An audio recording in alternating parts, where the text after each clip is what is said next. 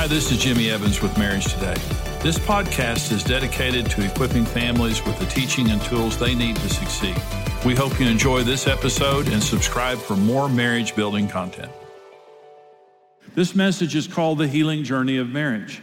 And it surprises some people to hear that God designed marriage to heal us. An oxymoron is a self-contradictory statement. The healing journey of marriage sounds like an oxymoron to some people because marriage has damaged so many people so deeply. And sometimes it may not be their marriage, but it may be their parents' marriage or someone that's an environment that they grew up with in that damaged them, or it could have been a previous marriage or two or three that deeply damaged them. So to hear that marriage is a healing journey is a shocking thing. Let me say, Karen and I began in marriage hurting each other, deeply damaging each other to the brink of divorce, then we healed each other. And our marriage today, we live in a healed, happy marriage because we found God's way. Miraculously and by the grace of God, we found God's way. And so I want to begin with 4 simple but profoundly important facts related to marriage and marriage being a healing journey. Number 1 is God created marriage. The government did not create marriage. Lawyers did not create marriage. Lonely Neanderthals did not create marriage. Okay? Marriage was created in Genesis chapter 1 by God himself. It came from God. Number 2, God created marriage to bless us. Marriage was created in a place called Eden. It was a paradise, and the name Eden means pleasure and delight. God made marriage to give us pleasure and delight, not to hurt us. Comment number 4. Rebellion to God's word caused the fall of marriage and the destruction of society. In Genesis chapter 3, when God had created Adam and Eve, created marriage, Satan intruded into the Garden of Eden in the form of a serpent, and he began to tempt Eve with these words, "Has God surely said?" The first thing he did was to question the integrity of God's word. And Eve said, "We can't eat that fruit because we'll die." And the devil said to Eve, "You will not die." But they did die because the devil's a liar and he always lies. He comes to tell us that the word of God isn't true, and if we rebel against it, there won't be consequences. Look around, ladies and gentlemen, at America today. There are consequences to rebelling against the word of God. Marriage doesn't work today because we've thrown away the word of God. And when you throw away the word, nothing works. But when you come back, and this is statement number 4, returning to God's word heals us and restores us to God's plan for marriage and for life. And this is the scripture that I ask you to turn to, Psalm 107, verse 20. He sent his word and healed them and delivered them from their destructions. It is coming back to the word of God that heals us, heals our marriages, heals our families the way that God designed. So bad marriages, it's not God's fault. What's happening in our culture related to marriage, it's not God's fault. It is because we have rejected the word of God, and returning to the word of God will bring us healing. And it's a very special scripture to Karen and me in our marriage. But Karen and I grew up in non-Christian homes and dysfunctional. Our parents were wonderful and they did a lot of good things. But we both came out of childhood wounded. And we married, and I describe sometimes trying to love each other was like 2 porcupines trying to get close. It was very painful. We both had wounds from our past, and we all do. We had wounds from our past, and we touched each other's wounds. And that's what happens when you get married. You marry a person who is wounded. And it's inevitable that we are going to touch each other's wounds. And so we fought and we fought and we fought. And Karen did something very, very important for our marriage that changed our marriage. Fighting with me was not a good thing to do because Karen would engage me and she would begin to fight with me. Karen doesn't think as fast talking as I do. I'm a very fast talker. I think on my feet because that's what God called me to do. It takes Karen longer to process, thoughts and feelings than me. So it wasn't a fair fight. When we fought, I could just drill her with words and overwhelm her and she would go off crying. And I thought I won. I didn't ever win any of those kinds of fights. But one day, Karen did something very smart, and she stopped fighting with me, and she got alone with God and said to the Lord, "This is not about Jimmy, you heal me." The best thing ever happened with our marriage. And I've never known a day in our marriage in 43 years that Karen has not woken up and read God's Word. And when I say read God's Word, I'm talking about hours. Karen is in the Word of God every single morning. And so she spends time in the Word of God. Well, the Word of God healed Karen. Psalm 107:20 says, God sent His Word to heal them and deliver them from their destructions. As Karen began to get healed, it just highlighted how sick I was. And ultimately, it's what changed me. We had a huge fight. The Lord broke through my heart. I began to see, how bad I had been. And that began the healing journey of our marriage. And so I want to begin with a premise in this message. And this is a very important premise in this message. We seek marriage for many reasons, but one of the most important is that we are all incomplete and unhealed, and we're looking for a spouse to fix that. Why do we choose the spouse that we choose? It's because we're incomplete and unhealed, and we're looking for a spouse to change that. Karen and I dated, I think, like most people date. We fell in love. I met Karen when we were sophomores at Tascosa High School, and we were in sophomore biology class together, and I thought that she was very beautiful. And I asked her out in May of that year. I asked her out to a Three Dog Night concert. How many of you remember Three Dog Night? Raise your hands, encourage me. Yeah, it's not the younger people that raise their hand. It's the mature people like me. But we went to a Three Dog Night concert, and we loved each other, and so we dated for a while. But as soon as I secured the relationship with Karen, I began to take her for granted. And I think that's very common. And we began to fight. I call it the performance phase of the relationship. We were performing for each other and putting our best foot forward. But as soon as we had secured each other, that's when we began to act normal, which for me was not good. And we began to fight like cats and dogs, which led us to, the brink of divorce. Now, I've written a new book, and our book is called Strengths-Based Marriage. And the Strength Finders, for those of you who are in business, Strength Finders is the #1 business book in the world. 12 million people have taken the Clifton Strength Finders assessment. And the Clifton Strength Finders, there are 34 strengths. And we all have certain strengths and weaknesses. But there are 34 strengths. These are really, really brilliantly done. And Alan, my co-author, he's an expert. And so I wrote it from the marriage perspective. He wrote it from the strength perspective. But there are 34 strengths. And so all of us have certain strengths and certain weaknesses. So Alan tested Karen and me. And so my #1 strength is called achiever. And achiever just means get it done. I wake up in the morning, I'm going to get it done. I'm an achiever. My number 34 strength is empathy. Empathy means just feeling other people's pain and being in touch with the emotions around you. Okay.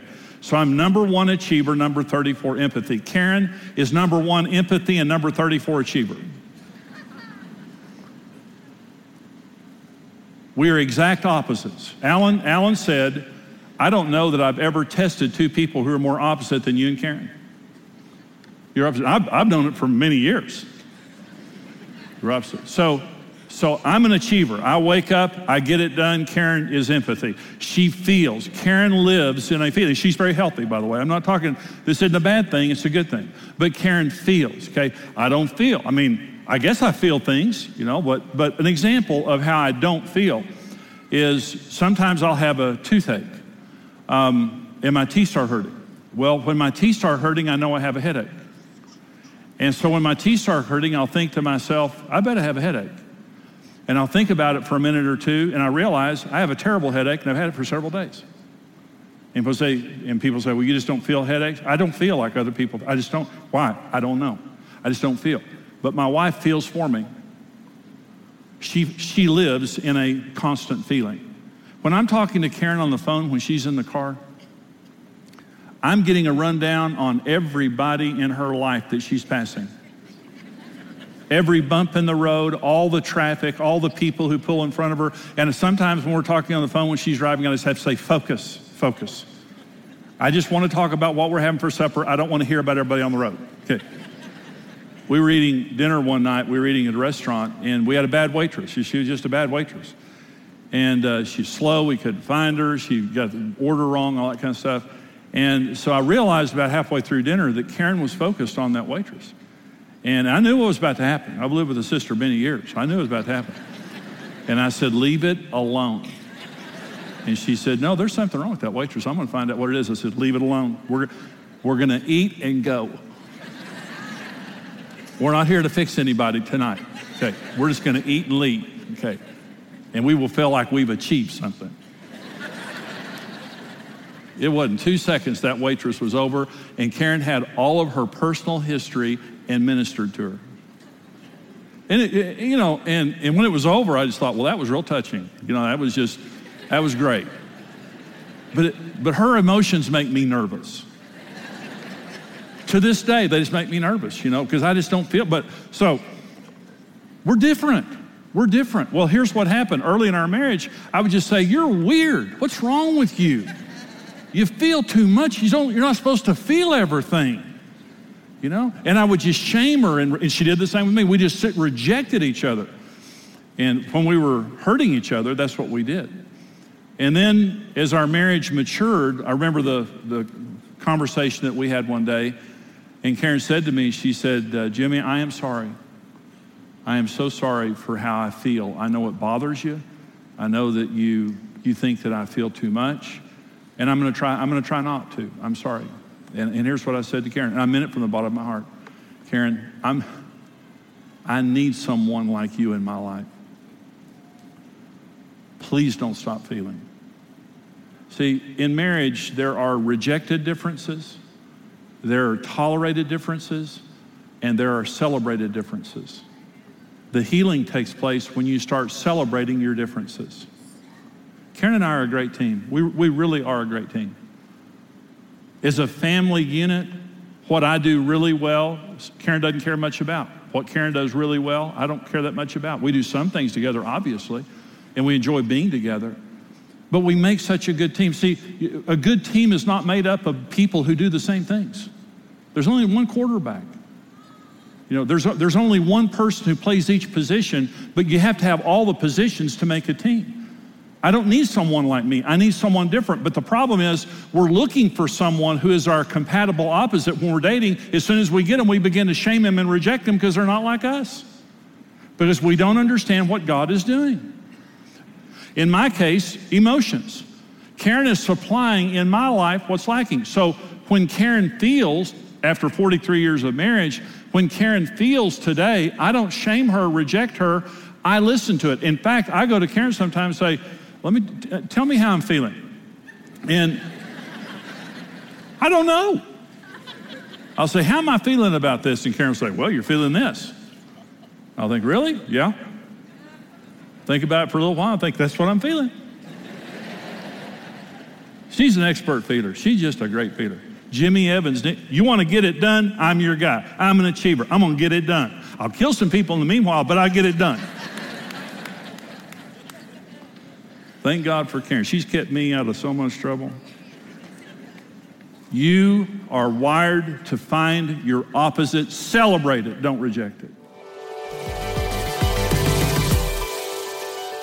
Hi, I'm Jimmy Evans. This is my co-author, Alan Kelsey, and we have written the book, Strengths-Based Marriage. We want to kind of go more in depth on these teachings to help you. And the chapter that I chose is The Secret of Successful Communication. And in The Secret of Successful Communication, Alan, the thing I like about my part in the chapter, and you wrote a phenomenal part in the chapter related to strengths, but the most important need of a man is the need for respect. And the most important need of a woman is the need for security. I know that when a woman feels secure, she's at ease. She feels happy. When a man is respected, he's happy. If you take security away from a woman and honor away from a man, you can give them just about anything else, they're not happy. Wow. Okay? So a sacrificial, sensitive man makes his wife feel secure. And by sacrificial and sensitive, it means I'm connected. And no one else is more important than you. Yeah. And I'll sacrifice. I'll say no to work. I'll say no to friends to say yes to you. And so when a man is communicating with his wife, the words don't matter. if you're not speaking her language of security. You can say anything you want to say. And so early in our marriage, I was golfed all the time, worked all the time. My heart was not at home. And Karen would come and talk to me, and she was fishing for my heart. You know, she was trying to get me to reconnect to her, the kids, just the well-being of the home. And I saw her as being a nag, unhappy, just being disrespectful. Yeah. So I completely rejected that. Well, we spent years in our marriage frustrated until I learned what I said wasn't the issue, is I was not making her feel secure. That's why I couldn't communicate with her. In other words, you could be a masterful communicator, but if you're an idiot, it doesn't matter. So I was not a masterful communicator, but I was an idiot. So until I realized that when I'm talking with Karen, regardless of what the issue is, I have to encrypt my words with a spirit, with an attitude that says you come first. So that had to be an intentional action. I mean, you had to just decide you were going to do that. Well, but it's part of realizing the difference in your spouse. See, our whole book is about differences. That's right. And strengths. So we're different by God's design. That's what our book is about, is we're different by God's design, and it's respecting that difference that turns a dangerous difference into a dynamic difference. That's right. I'll talk about your part of the chapter. Well, you know, you did such a great job setting up the front half of the chapter, talking about these two mega needs.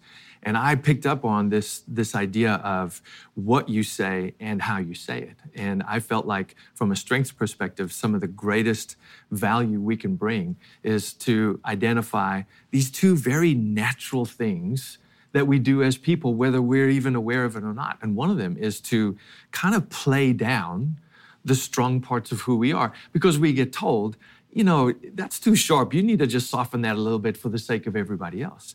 But you know very well, as an ice skater, if you round off the sharp edge of the blade on your ice skates, you're useless. You're going to fall all over the place. You're going to end up with a wet behind.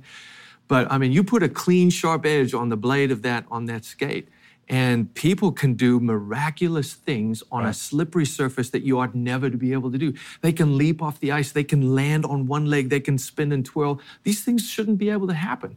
But it's because there's an edge there. But the world says your edge is scary. You need to shave it off. And so we shrink back. We minimize our strengths. And that's one of the tendencies that we have, that we do. And I think it's bad for us. It's bad for our marriages. And the other idea that I talk about in the book is that we tend to project our strengths. Now, projecting our strengths is probably worse than minimizing. Minimizing hurts me. Projecting hurts you. And I basically say that you're not okay until you see the world the way I see it. That's very common. And boy, we just do that to each other all the time. We do it to our kids. We do it to our coworkers. We certainly do it to our spouse. And I just wanted to point those two things out from a strengths perspective to help folks understand, man, I'm doing this and I don't even know I'm doing it. Well, I believe you're getting the best of Alan Kelsey and Jimmy Evans in this book, Strengths-Based Marriage, along with all of the expertise of the Clifton Strengths Finder to help you to understand your strengths, your spouse's strengths, and to have a stronger marriage. Thank you for joining us. God bless you. We hope you've enjoyed today's podcast, and we want to let you know about another marriage podcast with Dave and Ashley Willis called Naked Marriage, where they talk about real and raw marriage topics like sex, communication, openness, and more in a fun, lighthearted atmosphere. Search for Naked Marriage with Dave and Ashley Willis in iTunes and start listening today.